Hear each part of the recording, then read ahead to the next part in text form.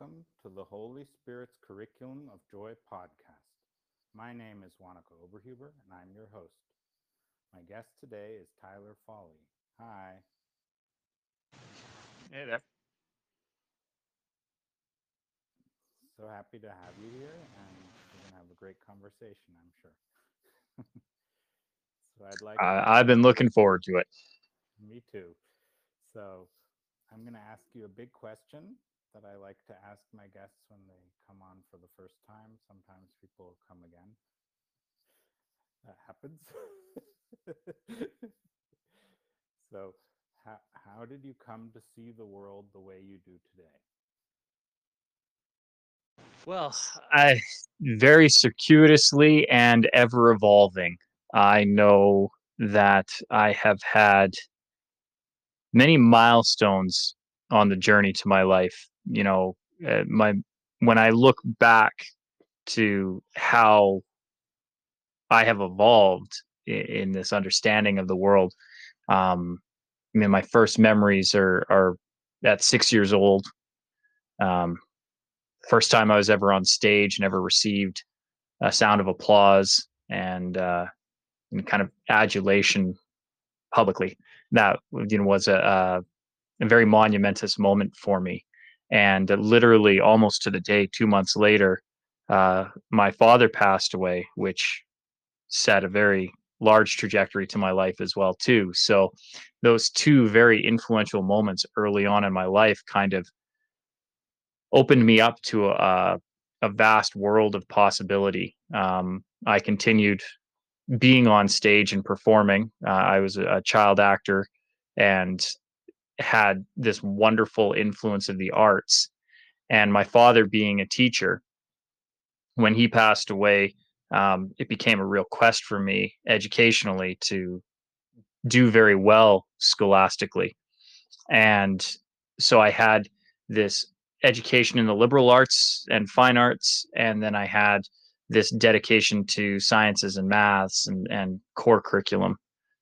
And I think the two kind of influenced how I look at the world. I look for factual evidence of how the world is formed, but at the same time, I'm very open to spiritual influences and understanding beyond my own logic, with the understanding that I can't, in my limited view of the world, know everything, and embracing my own ignorance to be exposed to different thought, different ideas, has really shaped who I am over my 43 years of existence, and continues to shape my who I was 5 years ago is drastically different than who I am today. 10 years ago, I wouldn't even recognize myself. 15 years ago is entirely different DNA. Um, and all of those life events, meeting my wife, the circumstances around me meeting my wife were so uniquely bizarre and strange that you can't help but see the divine in how it came to be. The birth of my daughter, even us conceiving was very strange in the way that the events and the circumstances led up to it. So all of those things have really impacted my view of the world and where I am today and how I see it. And again, it's a continual evolution as I live my life. More things become apparent. Um, Things that I thought were true appear false, or new light comes to them. I see them in a different way. So it's an evolutionary process, and I can't pin one part, say, oh, this is how I got here. It's a culmination of everything in this really wonderful melting pot of who I've become.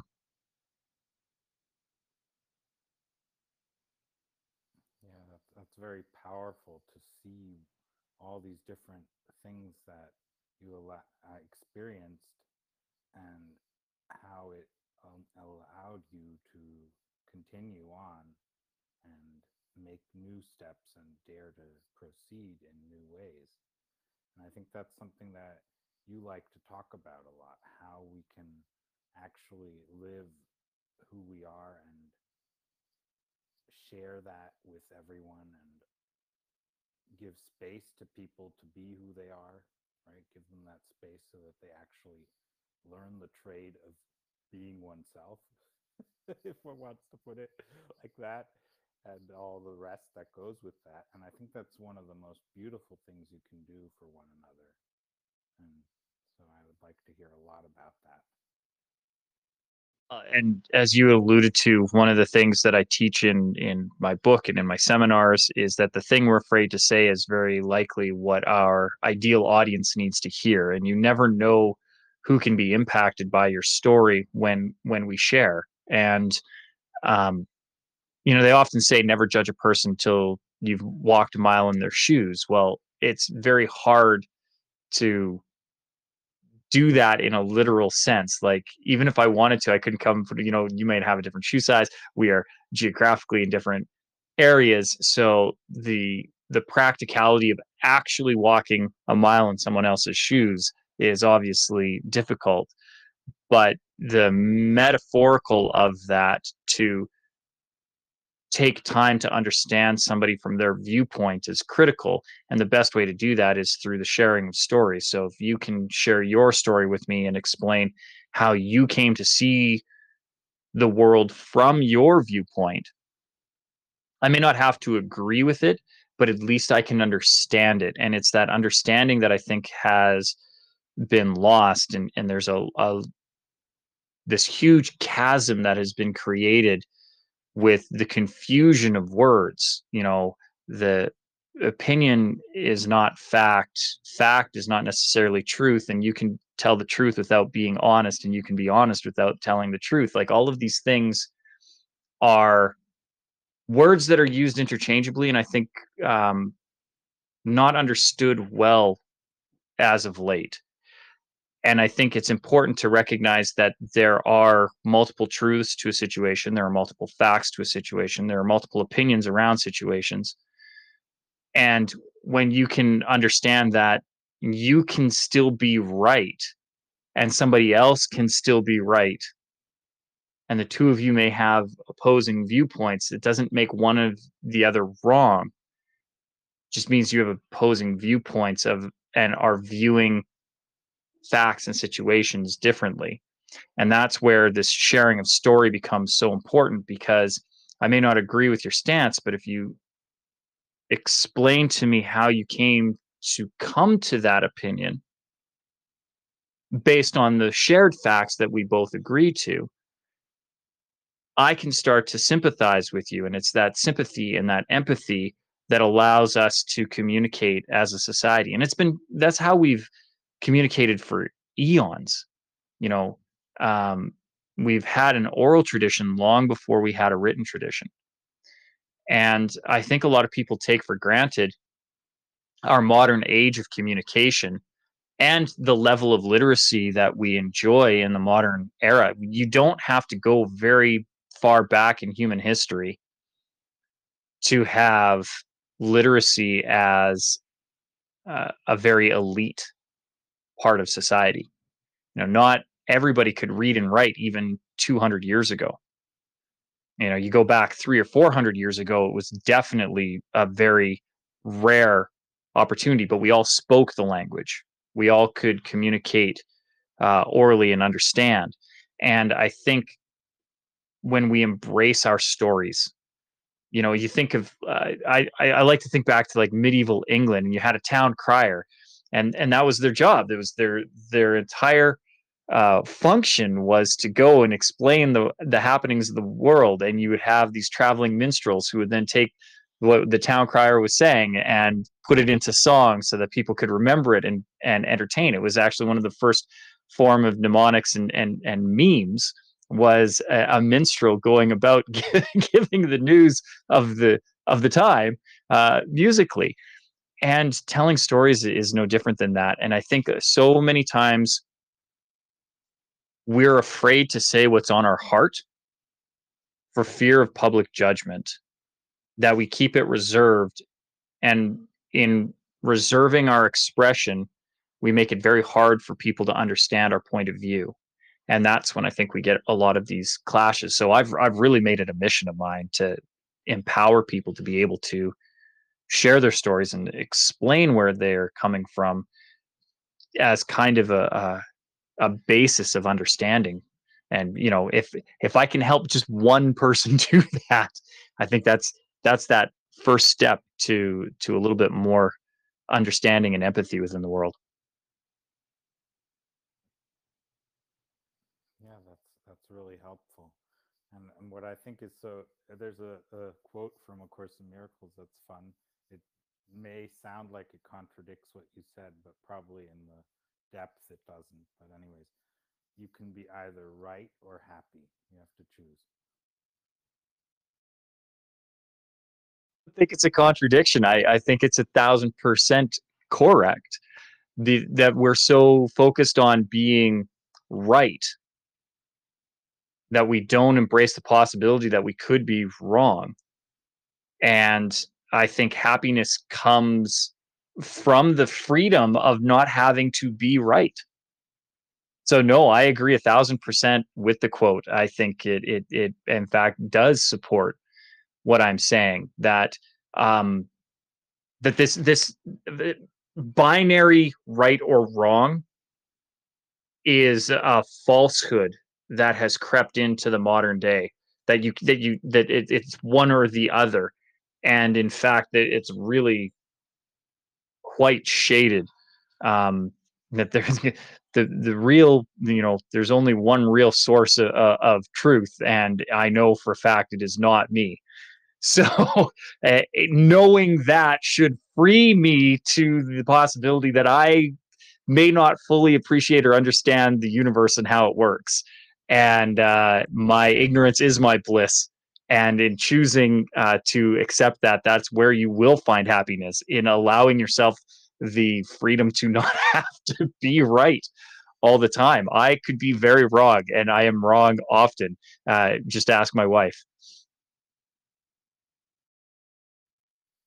Yeah, one of the things you can put out of that, it's a bliss to be wrong, right? It's not to know what is right, to allow this beauty of what is within us to show itself without this judgment, because we're so used to judging, and that's why we don't speak up, right? We don't say what we have in our hearts. So I think that's a very important topic that you're talking about, because people need to know your story is worth listening to or reading, or whatever way you want to share it. It's worth it. Well, and it's that self censorship that is that first judgment, you know. And again, I would ask, who are we to judge? He without sin be the first to cast a stone, right? And like, none of us are. So who am I to judge somebody else? And more particularly, who am I to judge me? And when we censor our stories, we are passing judgment upon ourselves initially, and that is not for us to do. When And then this fear of reprisal or judgment of others if we share our story is really a falsehood in itself as well, because we are assuming somebody else's opinion, which is placing a judgment on them. And that assumption is then that we are going to be negatively perceived, which is not necessarily the case. And I can tell you from years and years and years of experience, almost 40 years on stage, that I have never stood in front of an audience, whether it was to perform a play or to speak my own words as a professional presenter, where I have felt that audience was there thinking, well, I hope this Tyler guy doesn't bring any value to this. I hope he bombs, and I hope he sucks, and I really don't think I'm going to enjoy any of the words that he has to say. That has never been my experience with an audience, and yet so often that is the negative talk that we project onto our audience, that they're somehow going to not like us, that we don't have any value to add to them, that our story doesn't matter, that they won't like our story, that they will think differently of us if we give them their story. And I would challenge that. What is wrong with somebody perceiving you differently after you've shared? I think that's the whole point of sharing the story. And why does that perception then have to all of a sudden be negative? I've seen the power of story and the power of testimony when people free themselves of the burden of what is really heavy on their heart, and they say it out loud, the majority of humanity does not turn on you. They do not all of a sudden, you know, try to cannibalize you for what has happened to you. Most people are very empathetic. You know, they may not agree with the circumstances. They may ask you to look internally to how you got to that situation. Most people just want to help. And you're not the only person to go through that. You know, when you open up and when you share, you find that you have community. There are other people who have experienced these things. And the longer we suffer in silence, the harder it is to find that community. And if you have a hard time finding your community, you're going to have a hard time finding support, which is just going to force you to live in silence even more. And I think there's a large catharsis that comes with being able to free yourself of that burden. And I've made it a mission to be able to help people in sharing those stories in a powerful way so that they can impact change, so that they can find their community. That and if they can not only find help for themselves, but then find the power to be able to help other people, which ultimately is really the human spirit, right? To come together and to help and to aid and to be of service and charity to our fellow man. I think that is the ultimate goal. And one of the best ways to do that is to find your community that you can serve by helping them through your own experience. And the only way that they'll know what your experience is by sharing it. Yeah, and one of the other things which is really fun with from A Course in Miracles that supports what you've been saying is that you can only keep you can only give what you have, and you can only have what you give. So you have to give it in order to keep it. So if you want to keep your beautiful thoughts and so on, you need to give them to the world, to everyone. Otherwise, you will be losing the connection to that. And it is a universal truth in my opinion. Like I have seen the evidence of that time and time again, that the more you try to covet something, the more it's going to try and get away anyway, right? It's that the tight grip on sand principle. The tighter you grip, the more it slips out of your fingers, and the more you allow it to be itself, the more of it you will retain. um I've long felt that the universe was a sounding board, and what you put out to it is amplified, and if what you're putting out is silence, that silence is going to become deafening. And I think the fastest way to find abundance is to, as you pointed out, share what you have. Even if that's as simple as breaking bread. Right, my table is your table, we're here to share. And then you can take that metaphorically beyond just sharing a meal with somebody in need. And you don't, I mean, that person in need could be within your own family, right? But you take that and you share your knowledge and your expertise. If you give a man a fish, you'll feed him for a day, but teach a man to fish, you'll feed him for life. But I think that there's a further principle to that person who now can fish and feed themselves can in turn feed you, right? So what happens if your boat develops a hole, or you break your rod or your line? You don't have a bountiful harvest that year. You have passed on the knowledge to somebody else who may be able to then support you. And I think that, it's that further extension of that atom that is really, really important to consider. That the more we empower people, the easier everyone's life becomes. And that, I think that's a noted universal truth for a long, long while. That the more you try to covet the power, the harder it is to maintain, and the more freely you give of it, and knowledge being power. So the more freely you give of your knowledge, the more likely you are to receive in abundance. Yeah, and I think it's an interesting fact, right? Because the more you give, the more you have to give. And the thing is, it's so funny because you always think, if I covet my knowledge, my wisdom, everything I know, and all these things, then I will keep the power. I will be able to proceed better, right? And the opposite turns out to be true, even though the world is telling you all the time, covet your stuff, right? Be unique, be the only one, and so on. But you can't be anything else than who you are. So the thing is, so you can't even covet who you are, because who you are is who you are. So it will only become more evident to yourself by sharing it. And it won't become less, it will become more obvious. And that's why, to remember who we are, we need to share who we are. We need to extend who we are to everyone.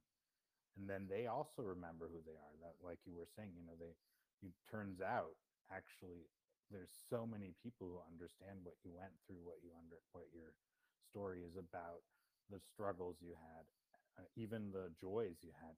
There's so many people who can relate to that. And if you don't share that, they might get lost in thinking they're alone, or they might, it's every story reveals another part of it, right? And so there's people, they may have heard stuff from someone else that helped them, but your story has a different nuance. Maybe you spoke about some other aspect that wasn't there, and suddenly it opens up for them. You do not know, unless you allow it to happen, how much power your words and your story have for the world, and your sharing. And that's why I'm so proud of all my guests for sharing their stories and sharing with us. Well, and I think you alluded to a very um, a critical component of that. We all can find shared commonality in our experiences, but we are the only ones to experience those experiences. And so there's always going to be nuance and subtlety to your experience versus somebody else's experience, and they're not always tragic. You don't always have to, share the joys, share the successes, celebrate the successes. I remember working with a phenomenal human being who runs personal development seminars. And she said, everybody can find something to celebrate in a day, even if it's the worst day that you've ever had. If you remember to put the cap back on the toothpaste, and that's the only thing you have to celebrate that day, celebrate that, because at least that's the one thing. And that's always kind of stuck with me, that um, so many times we're looking to the negative that we forget to see the positive. And for me, it's one of those things where I think I've always had a little bit more rosier outlook on life than the majority. I remember doing an exercise once, and they asked us to write down 5 or 10 significant moments in our life, and then rate it whether it was a good thing or a bad thing. And I think of the 10 that I wrote down, 8 of them were positive, and 2 were negative. And they asked everybody to share, and I was amazed that I was a rarity. Most people had written down all this bad stuff, and I was writing down all this good stuff. And what was interesting to me was a lot of the things that people would write down, to me, I was like, well, that's a good thing, because then this happened for you. And I think for me, I was always seeing the end consequence as opposed to the initial catalyst. And so I've often struggled with with language around that, good and bad, positive, negative. Because for me, I like to look for the grace in things. Like when my father passed away, there's no way that I'm going to look for the positive of that. And I'm not going to label it as good or bad. It was an event that happened. It was devastating for me as a child, but it was critical in my development. So, as much as I grieve my father's passing and accept it as a very large loss in my life, I don't view it as bad. I don't view it as good. I don't view it as positive. I don't view it as negative. I view it as an event. And life happens for us, not to us. I needed that to occur in my life, because without that event, so many of the things that have shaped who I am and where I have grown and evolved to, and the things that have happened would not have occurred if my father hadn't passed. So I don't look at it as good or bad, but I definitely see the grace in it. I see divinity in it. I see where there is a plan, and we will never understand what the full plan is. I mean, there's a very large history to the world, and it is constantly evolving. It was there before I was born. It will be there after I pass from this realm. My involvement in this brief existence on life, on this plane of existence, is infinitesimal in the grand scape of humanity. But so for me to try and understand my place in it is so small. It's, it's like a million piece jigsaw puzzle, and trying to say, well, this is why I fit in this part of that puzzle. Like it's um, almost too abstract to comprehend. So I don't try to understand what the plan is. What I try to do is look for the grace in it. Why does that fit? And sometimes it takes months, years, decades for some of those things to unfold. And then, as I said, it's an evolutionary process for me. So I'm still learning, you know, but I do look back, and I legitimately feel that, um, if I could do that magic wand and go back in time and change the circumstances and have my father arrive home on the 10th of February as opposed to be in an automobile accident, that I don't know that my daughter would be born. I don't know that I would have ever met my wife, because I don't know that if my father had survived, if I would have ever gotten into the arts. And if I'd never gotten into the arts, I don't know that I would have acted. I don't know that I would have moved away from my home. I wouldn't have gone to a fine arts high school. I probably wouldn't have moved away at 17. I I likely then wouldn't have relocated to Toronto. I moved to Vancouver as a young performer, because that's where, it was Hollywood North, and I'm Canadian, so that's where we go. We don't go to LA, we go to Vancouver. And then Vancouver became boring, so I went to Toronto, which is, you know, Toronto would like to think it's Toronto, or is the equivalent to New York. It's really equivalent to Buffalo, but we'll give it its New York equivalent for this story. And that's the other epicenter of art and film and television and stage. So it was going to Vancouver where I was able to meet my wife, and even that had such bizarre circumstances, because I met my wife due to a faulty bolt in Paris. And just even the thought of that is bizarre, because a flaw in a manufacturing process in a steel mill somewhere in France led to a failure of a critical component in the Charles de Gaulle airport, which completely and totally shut down operations, which forced a whole bunch of flights to be canceled, which put my wife, who was flying standby, not on the flight that she had initially intended. And in fact, she'd been bumped off of 8 flights altogether before me and her were listed on the same flight. And we got bumped off of another 2 flights together for us to constantly hop in gate to gate, for me to look to her and say, hey, we're doing this thing together. Let's go grab a coffee. To then have a flight added so that they could get some of the people that had been diverted by train from Paris to Frankfurt, from Frankfurt back to Canada. So they have this empty plane that goes, and me and my wife spend 4.5 hours on an almost empty plane designed for 340 people to just chat and get to know each other. And I mean, like, it's things like that. Literally, I met my wife because of a faulty bolt. Tell me there isn't grace and divinity in that.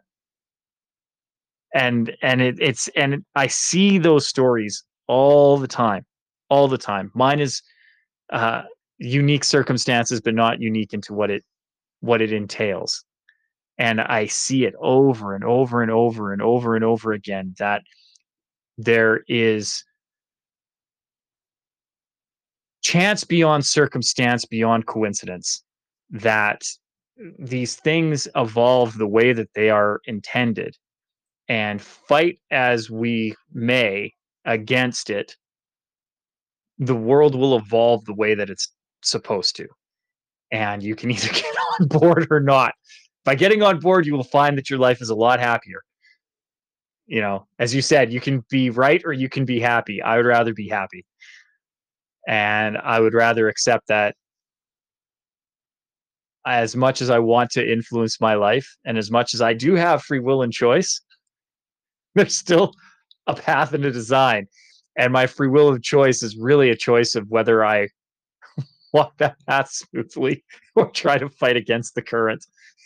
That's really my choice. Yeah, and another thing from A Course in Miracles, trust is the main characteristic of a teacher of God, as the teachers of course as it speaks of. So the fun thing is, how can you trust? Because you know the outcome is certain, right? Then you can trust.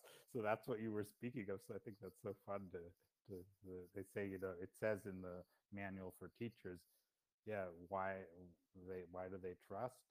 Because they know the outcome is certain, and therefore trust is easy. I recently heard a wonderful quote, and I don't know who to attribute it to, but I think it's a fantastic idea. And it comes down to that trust and faith when you know that something is certain, and you can know in your heart it to be true, and therefore give yourself up to that faith. And it was, uh, have you ever seen $1 million in cash? And I went, no. Well, how do you know that exists? Well, I have anecdotal evidence that it does. And although I myself do not have the means and resources to see $1 million in cash, which by the way is not that big, I have actually not physically seen, but I've seen pictures of $1 million in cash, and it's actually not that big. Like it's not even a full suitcase. Like it's actually remarkably small. But I do know that $1 million in cash can exist. That's a thing, and there are people who have the resources to be able to see that. And it's probably possible to see $100 million. I bet you it is possible to see $1 billion in cash. I myself have never seen it. Do I believe that that could exist?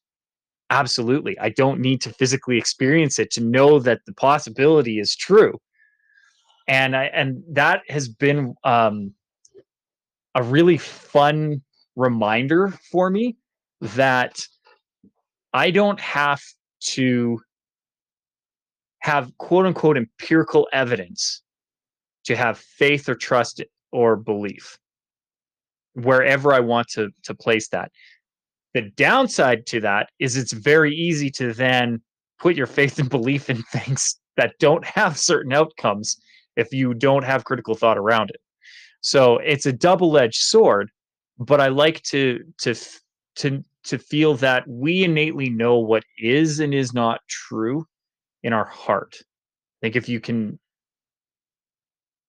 remove this part from the equation and focus just on this part of the equation, and we get our head out of it and we get our heart into it, I think a lot of those truths actually do become self-evident, and I think they become very apparent.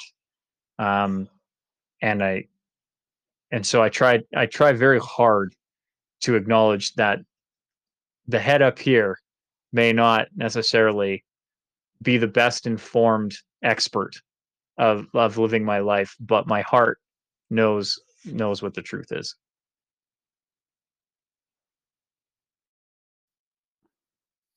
Yeah, another thing that's fun from A Course in Miracles, it says that the world came about because of a thought of separation. So the way we see the world now is because of a thought of separation and because we forgot to laugh.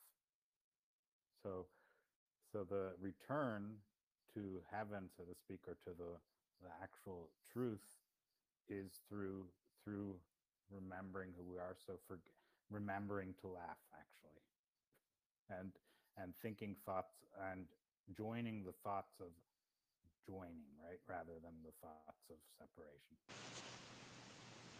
Oh, and I think that is evident in even just the way that the world is right now. When you have divisive language, divisive thoughts, skepticism, unbelievable pessimism.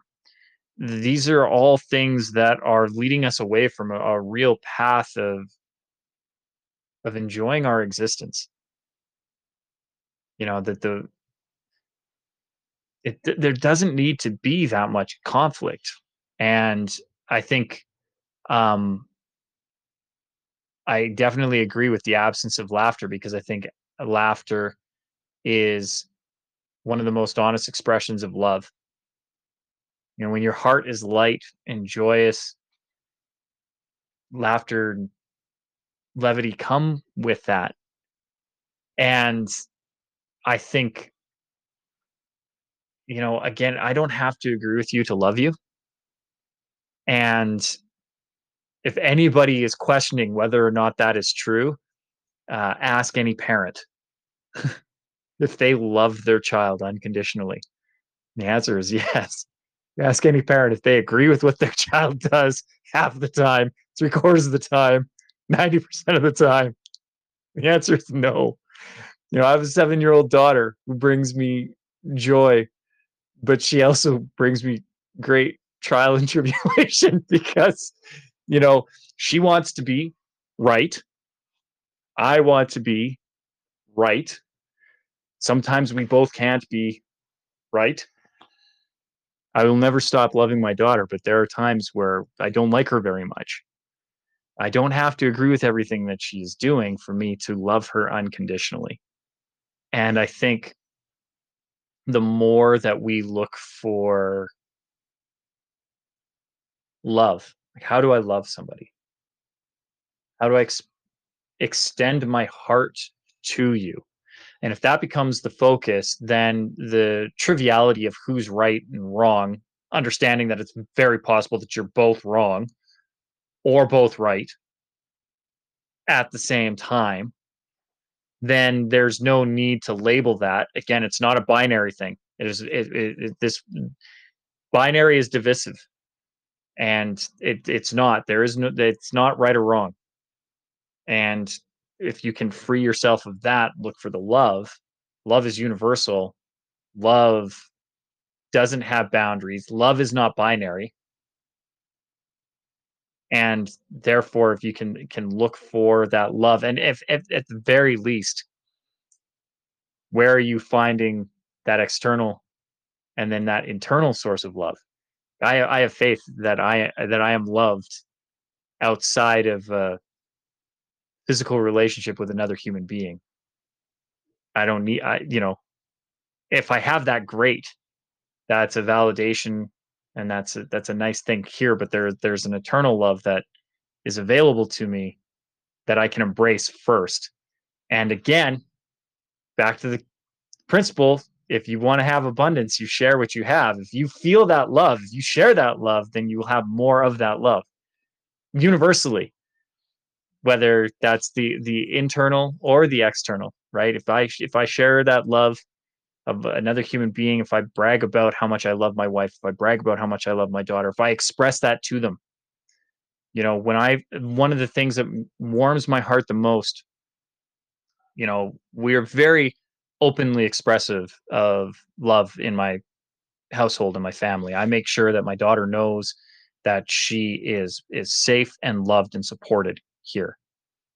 Even when we have a disagreement, if she's in trouble, we don't go to bed angry, right? She may be grounded, she may have to stay in her room, but I'm going to bring her close. Uh, Principle that I learned from another phenomenal human being, that I've worked closely with, was, you bring the hurt closer. When she said that to me, it took me a bit to really fully understand and appreciate what she said. But you bring the hurt closer. So many times you try to isolate. You're angry, you're hurting. Go this way, right? And when I'm having whether it's a disagreement with my wife or my daughter, we don't end angry, right? I don't have to agree with you, but I need you to know that I still love you. And that there's always a hug or an expression, I love you. And that's returned. I'll be having a bad day, just bad, won't have expressed it, won't have said anything. And there's an energy that goes with that. And both my daughter and my wife will pick up on it. And one of the things, long before my daughter came into the picture, one of the things that my wife and I would do at the end, as soon as we got home from our work day, before we do anything, before we'd say anything about how the day went or whatever, whether it was a good day or a bad day, we would hug. And that hug would last for a minute, two, three. We would just collapse into each other and support each other and know that we were there for each other. And then when we had my daughter, she observed this behavior. She understood that that was how it is. So if I'm having a bad day, unprompted, my 7-year-old daughter will come. She will just, they're around the neck hugs, right? The big ones that are like this. I just need an around the neck hug, daddy. And she just throws herself into me. And she'll ask, do you need an around the neck hug, daddy? Yeah. Yeah, I do. And then she'll just do that. And the thing is, it's really hard to continue having a bad day when your 7-year-old daughter comes and gives you an around the neck hug and says, I just thought you needed that.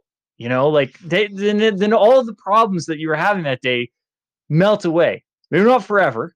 They still may need to be addressed, but they disappear for that moment and they become so much easier to tackle. And it's that sharing of love. It's that abundance mentality that there is so much to give, and that these problems that we're facing that are making us feel bad are very temporary in nature. Even more so when you look at it on the grand scale of humanity. This is a blink. This is nothing compared to the grand scope. And if you think of it that way, then it's become so much easier to tackle the difficulties and allow you to live in the moment. And really that's the key, is embracing those moments, focusing on what are you doing right now instead of projecting both the future and the past, because the past is the past and the future is unknown. Present's a gift. Focus on your gift.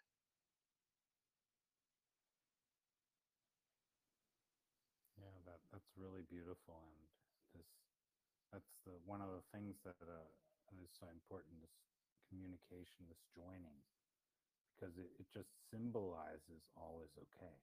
And I think that's the deepest message you can get from within, is that all is okay, and to feel it, to actually feel it, and then allow your decisions to be informed from that view rather than from the one that you've been holding on to. That's why you need to give all is okay.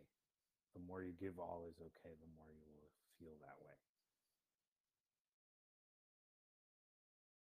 And again, that becomes that conflict from head and heart. And I know that there are many, again, in this binary decision making that we find ourselves in currently, where there is this conflict between theology and science. And I know it to be true. Again, it's one of those things where if I just trust it, I know it to be true. There is going to be a time where the two come together and we discover that the reality is we were looking at the same problem from two different viewpoints, and both of them were coming to the same conclusion using different language.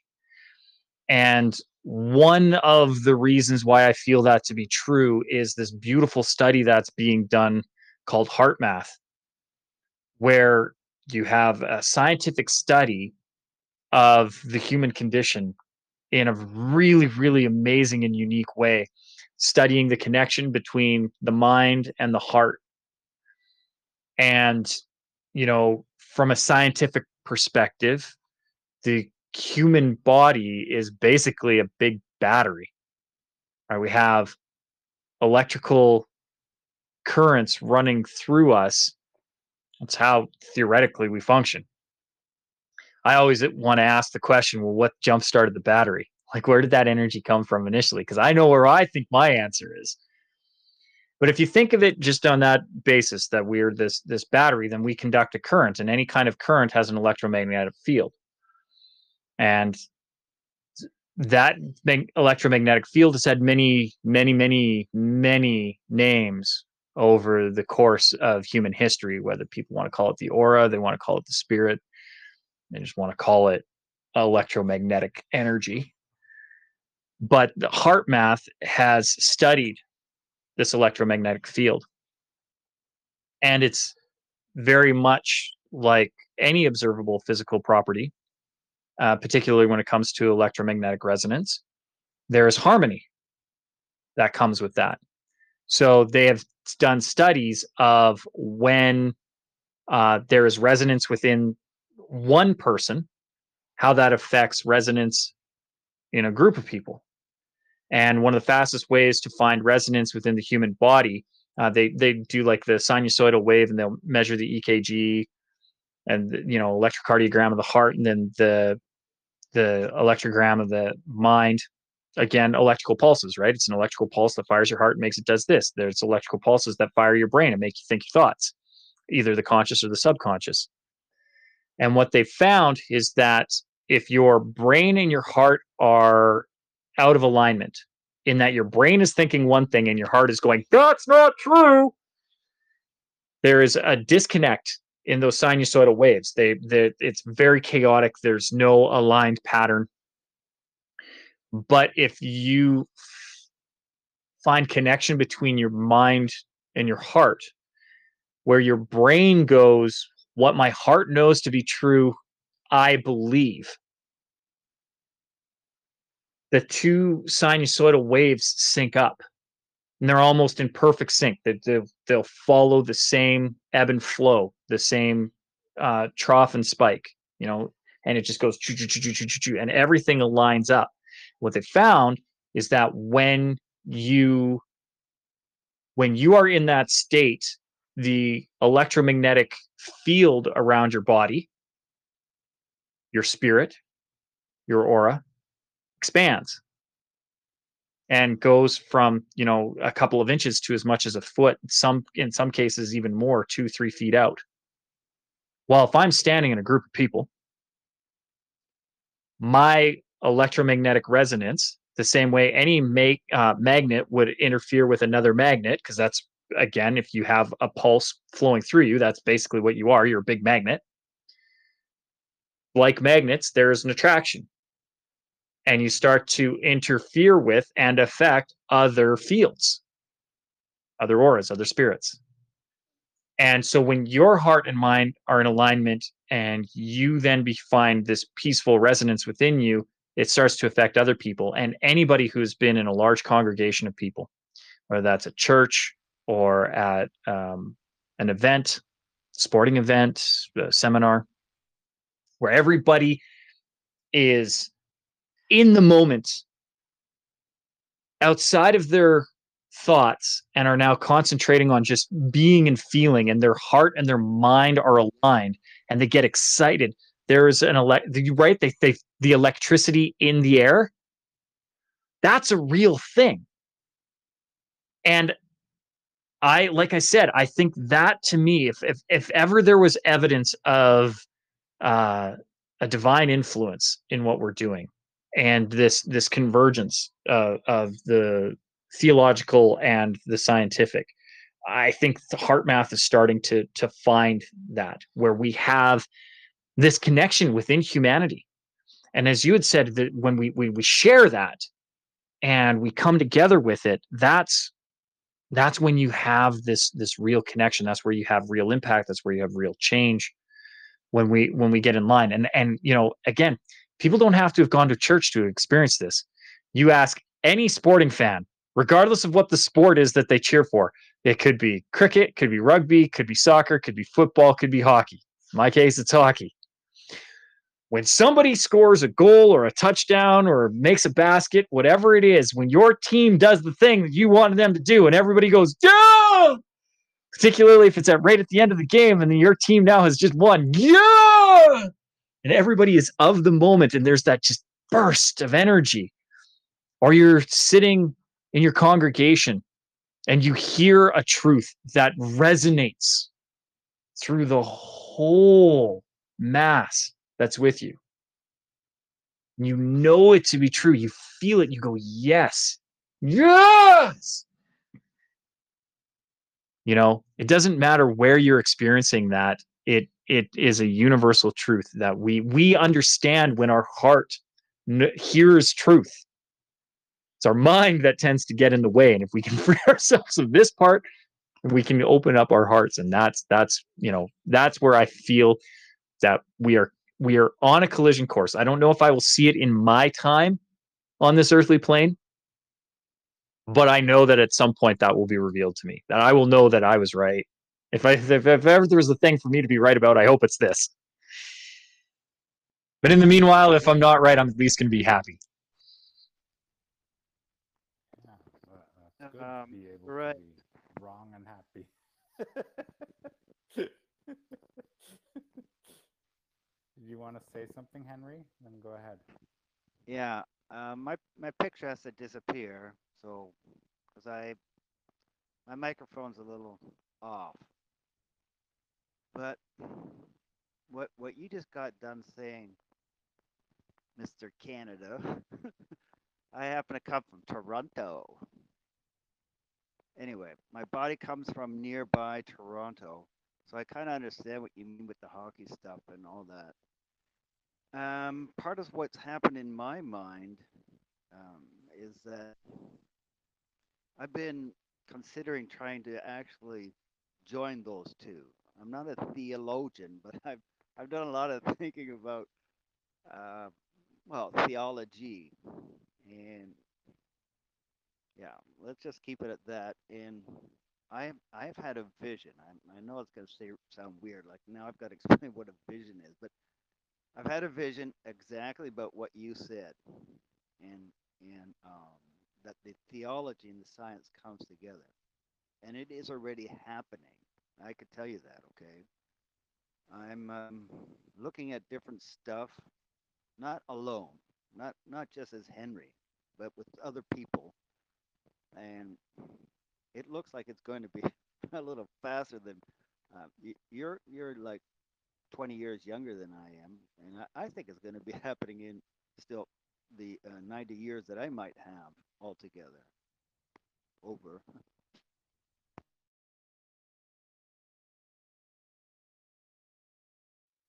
Yeah, thank you for sharing that, Henry.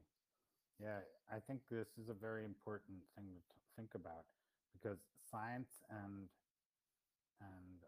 spirituality and other things. There's so many languages. We have plural languages even within one language.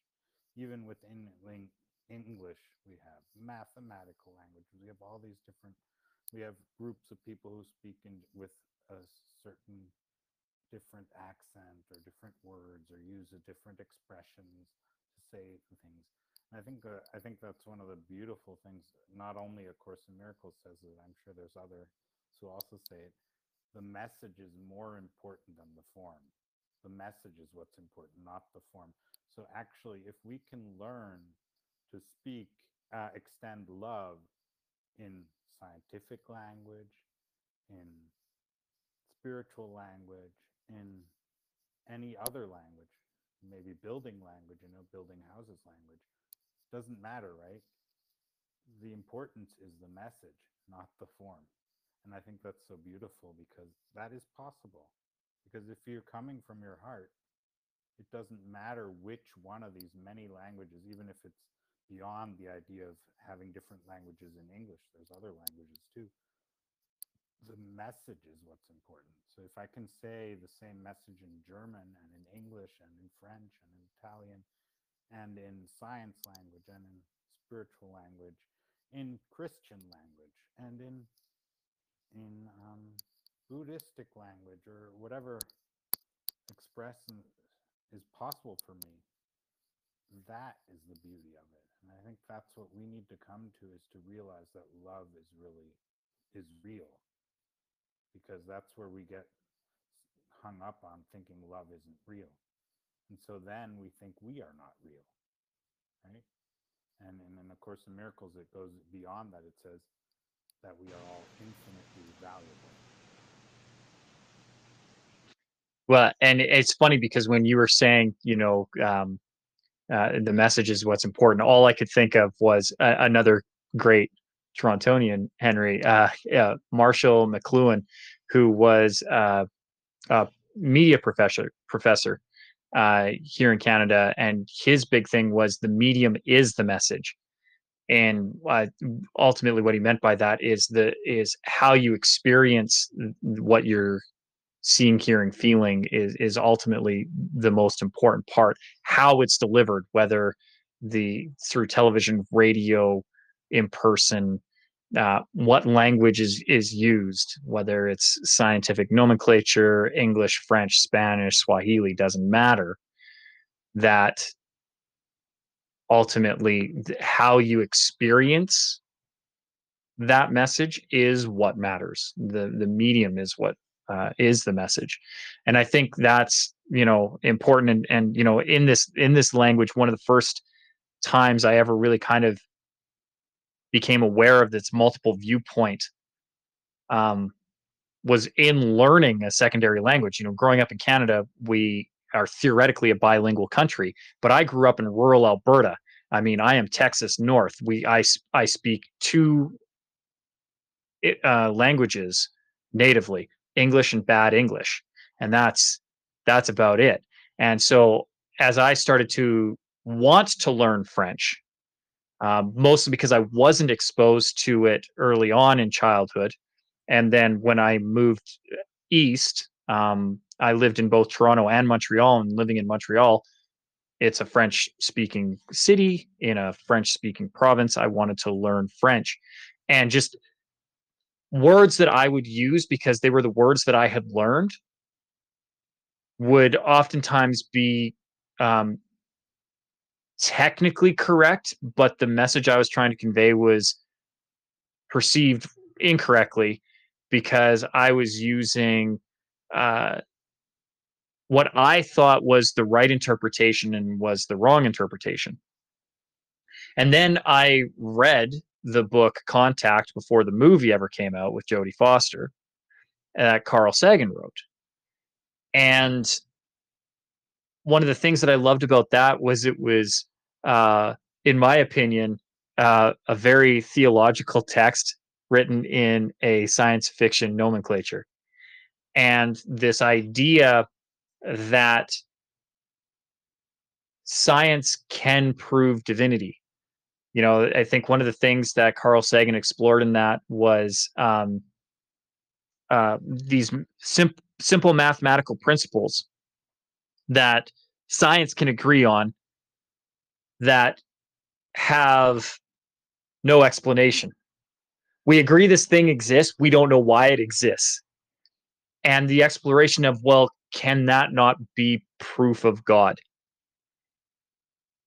Can we explore that? And especially because the main antagonist in the book comes from a religious background. And then the main support to the protagonist also comes from a religious background and says, why does it have to be in conflict? Why do we have to have this conflict? And then there's a further exploration of what is religion, what is the quote unquote right religion, and all the rest of that. But what I found fascinating was this idea that hidden in the everyday and the mundane, in a helix or a fractal spiral, that there is this proof of the beginnings of the universe that man can't fully explain. And maybe we're not meant to right now, but it's this coming together of various viewpoints that are trying to communicate and understand our world and have a little bit here is right and a little bit here is right. And it's, as you had alluded to, you can be right or you can be happy. Do I need to be right? Do I need to actually understand it? Or can I give myself up to the faith to know that it is happening the way that it's supposed to. And it was just a fascinating read for me to go through and say it doesn't have to be in conflict. You don't have to be one or the other. It is not binary. And I think that's the thing that has really um, been a theme for me. As you'd said, how do I get to here? How did I evolve to where I am now? I think it's this fight against the binary, the A or B decision, zeros and ones. We are not a set of zeros and ones. We are beings existing on this plane and experiencing the world. And when you open it up to it, particularly love, especially love, and you can actually just experience these things uh, without having to label it, I think is where you start to free yourself. Again, you can be right or you can be happy. I embrace my blissful ignorance, to be frankly honest. I don't feel the need to have to know all the time. And in fact, one of the things that I find get the great most pleasure out of is being proven wrong. Challenge my ideas, have me see a different point of view, allow me to experience something beyond what I have placed in my box here, and let me come to discover a new truth, a new reality, a new idea, a new concept. Um, I think that that ultimately is how we have a happy and successful life, is to experience this unbelievably abundant world that has been placed in front of us to its fullest.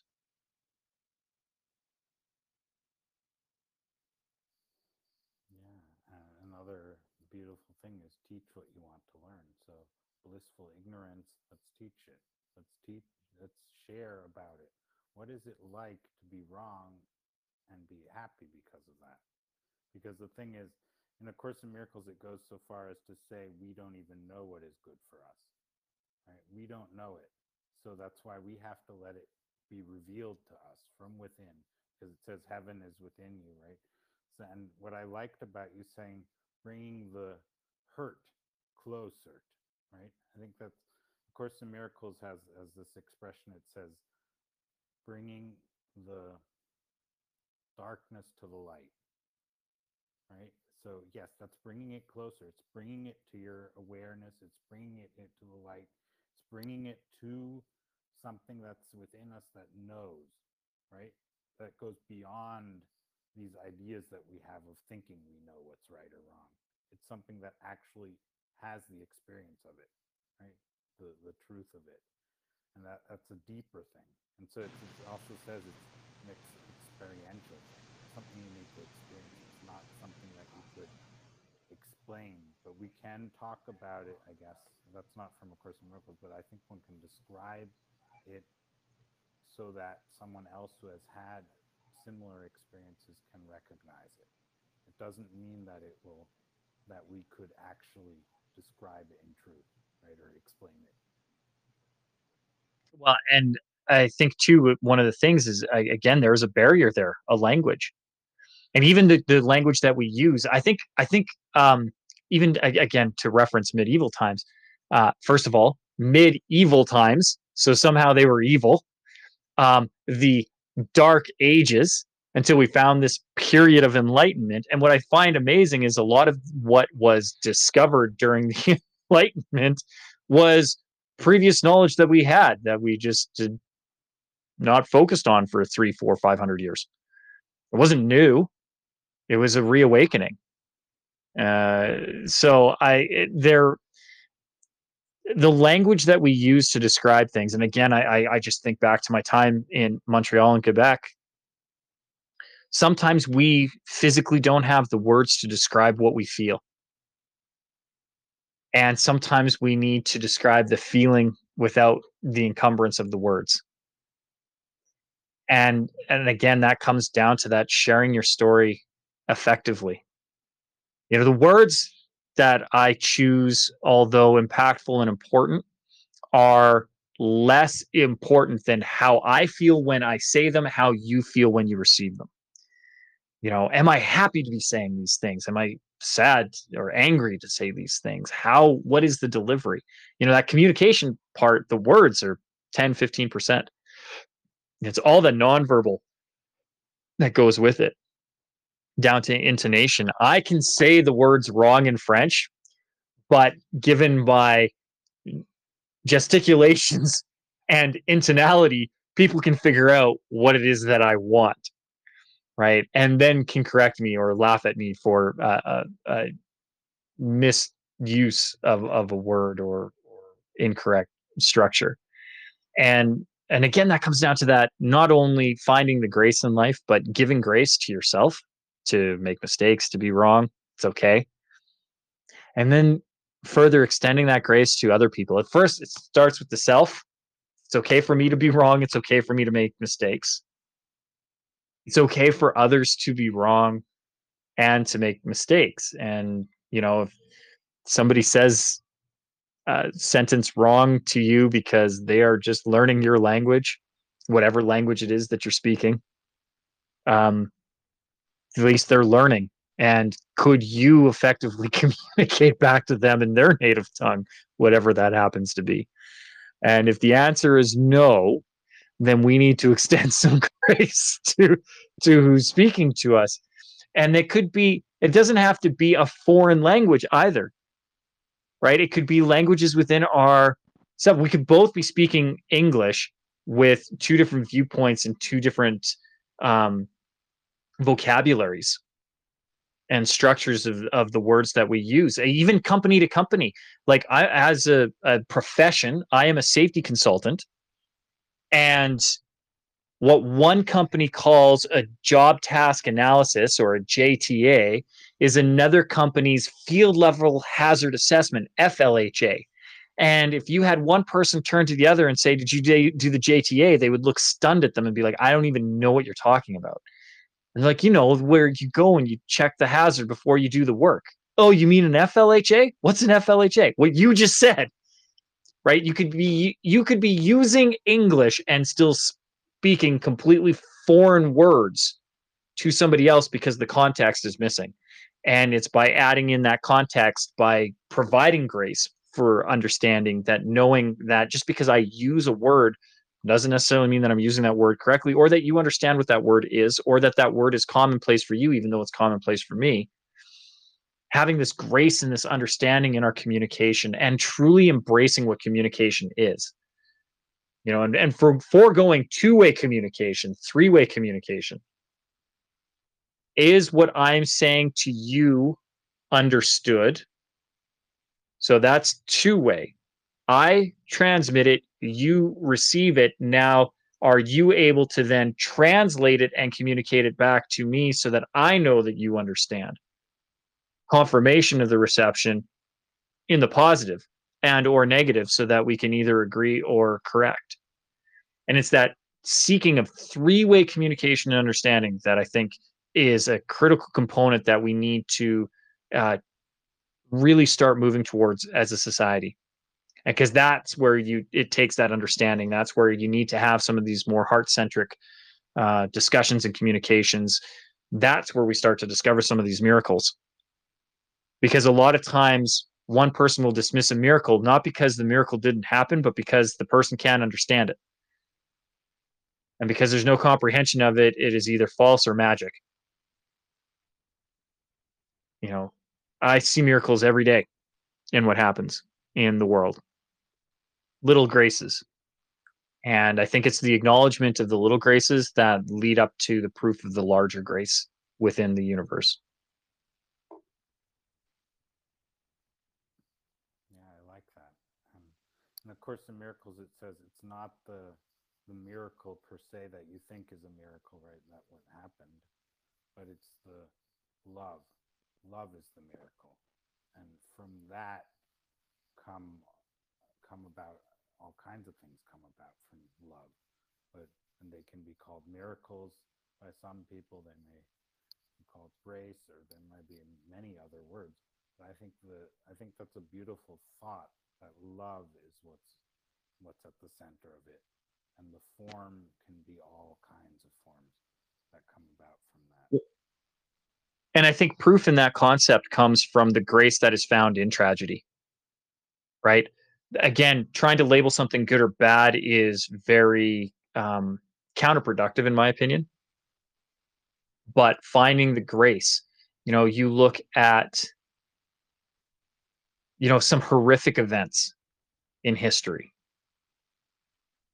and even ones within your own personal history. The passing of my father, my family rallied around my mom. And then beyond that, initially the family came together for 2, 3 weeks, but then a community came to my mother's aid long after my father passed.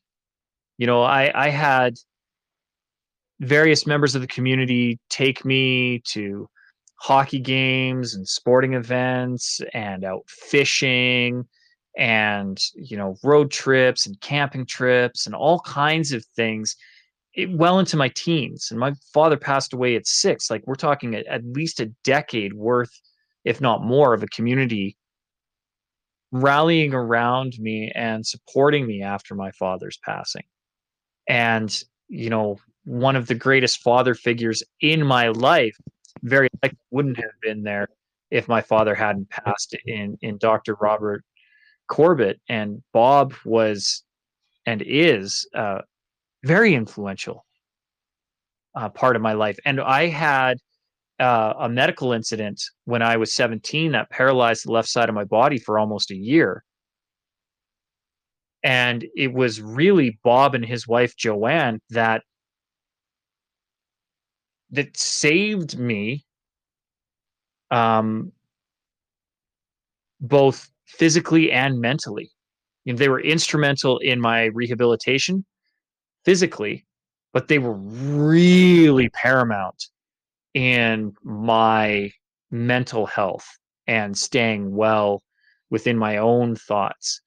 And for that, I am forever grateful. But again, I don't know that I would have had that kind of investment and support if Bob hadn't really taken on a figure of a fatherly role within my life. If my father hadn't passed away, would I have had some of those multiple influences? Because it's not just Bob who came into my life as a father figure.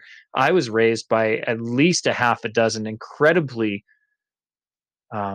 strong, caring, giving men in my life who all played a part in my development and who I am today, where I don't know that I would have had that. So again, there's these little graces, and it comes down to that love. The event itself was tragic, losing my father, but there was so much outpouring of love for my mother that, I don't know that it made up for it, but it definitely was compensation. Where there was a loss of a single source of love for her, but all of a sudden you have a community, thousands of people came to support my mom. And even at its core group, there was at least 20 to 25 solid core people that continued to love and support me, my sister, my mother, ongoing, to this day. And we're now almost 4 decades removed from my father's passing. So I think you are correct in that it's ultimately, these are, when we receive these tests, when we receive these trials, particularly things that want to shake our faith and our understanding in the world, the question that is falsely asked often is why? Why did this happen? I think the answer is love. So the real question to ask is, so then where is the love? This happened to expose me to love. Where is the love? Is that an outpouring of a community? Is that an outpouring of an individual? An outpouring of the world? I mean, I look at the events that happened on September 11th. A very large portion of the globe stopped and had an outpouring of love, frankly, for a country that maybe wasn't receiving it prior. September 10th, they weren't getting the same amount of love and outpouring. That's an event that a lot of people can sit back to. I know exactly where I was. I know exactly what I was doing, where I was when I first heard the news on the radio, and then further the feelings that were associated with that. Like, I know exactly where it was, and I know the impact that it had. And I think that's shared. I mean, I love, one of my favorite stories is, it's been made into a movie and a book and a play, From Away, where you had all of these planes that were in the air that could not land in the United States and got grounded in Newfoundland.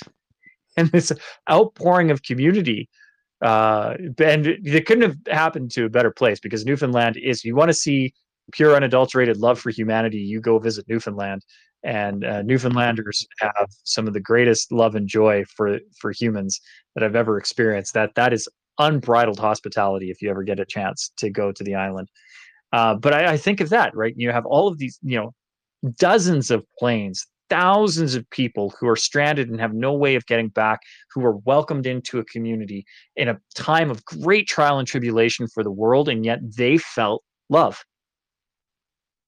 And I think it's that when we look for that outpouring of love, that we find the grace, we find those answers. And I think that, reframing some of the questions, again, language with communication. What are we asking the right question? Why did it happen to me is not the right question. Where is the love in this scenario? Where is the grace? Getting closer to the right one. I still don't know that that's right, because, again, I'd rather be happy than right. Yeah, these are really important thoughts to reflect on. Where is the love? Yes, and I had some conversations about grief on the podcast as well, so we've delved into that, and I think it's really important to think about that. What when you see that? Yes, I also have lost loved ones, and these have been very impactful in my life, and my shift in the way I see the world was is something that has affected me to this day. So yes, it's very important to see, wow, I don't know if that shift would have ever taken place if I hadn't had that experience. But we don't know. It doesn't matter, right? From what it is, the shift happened, and that's what's important.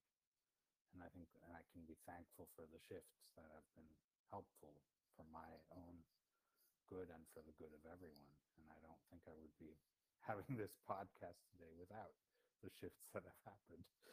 So yeah, it's really, really beautiful. So yeah, we're coming to the closing time. So just final comments and thoughts, and see what we come up with to finish our conversation for today.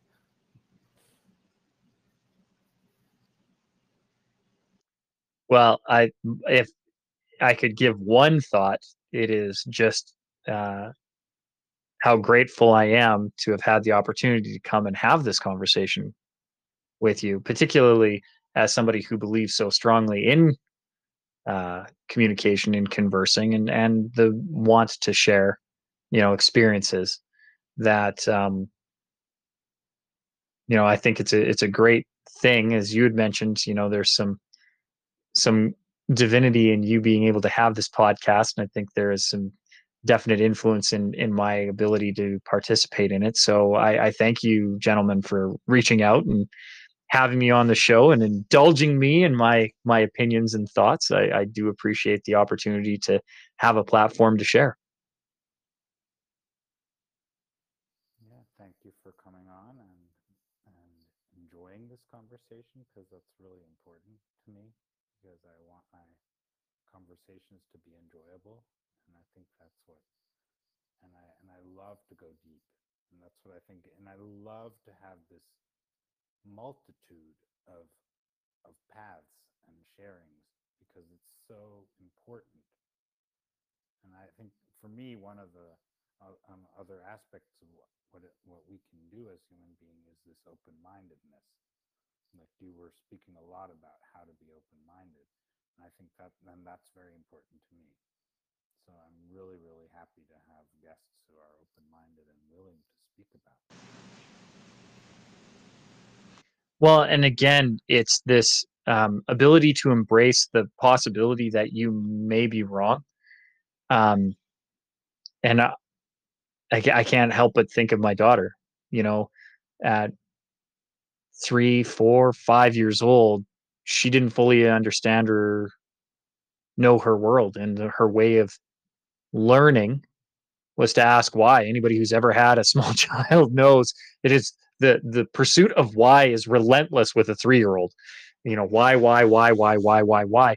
And it was a fun exploration for me because in having to explain the world to my daughter as she saw it and experienced it, challenged me to look at my own beliefs and how I saw and experienced the world. And she was, I mean, bless her, she is just never satisfied when it comes to curiosity. She is constantly probing and questioning. And I had forgotten for a time how important that is to continually question the world and more specifically question my view of it. And so I would strongly encourage people to embrace your own ignorance and acknowledge it, and acknowledge your own biases, because we all have them. They are all inherent in what we do. We all have some bias somewhere. And when we can truly do an examination of that is when you have great exploration and understanding. Like I said, I don't know that I will ever understand my place in the world. And I don't know that it's my job to do it. But as I explore my own ignorance within it, I find great truths are revealed to me. And I think that is the ultimate expression of the human experience, to evolve to a higher understanding of ourselves and our place in the world through constant exploration of our own biases and misunderstandings. And I just love the quote. I'm going to be using it for the rest of the day. You know, I'd rather be happy than right. And right now, I'm pretty happy. That's beautiful. I'm so happy that this quote touched you, because it has touched me, and it's touched many people who have been exploring the ideas from A Course in Miracles, and of course other sources. But I don't know where else it's written the same thought is, but I'm sure it's somewhere else as well. But anyways, that's one of the things they share in A Course in Miracles. And so yes, I'd rather be happy than right. And so let's leave everyone with that. And I'd like to thank everyone for joining here. Please spread the word, subscribe, and make it possible. And if you are willing to share your story, this is a good place to come, because I'm always happy to have wonderful people as my guests. So thank you so much. And yeah, I will end the recording now. Thank you so, so much. Thank you.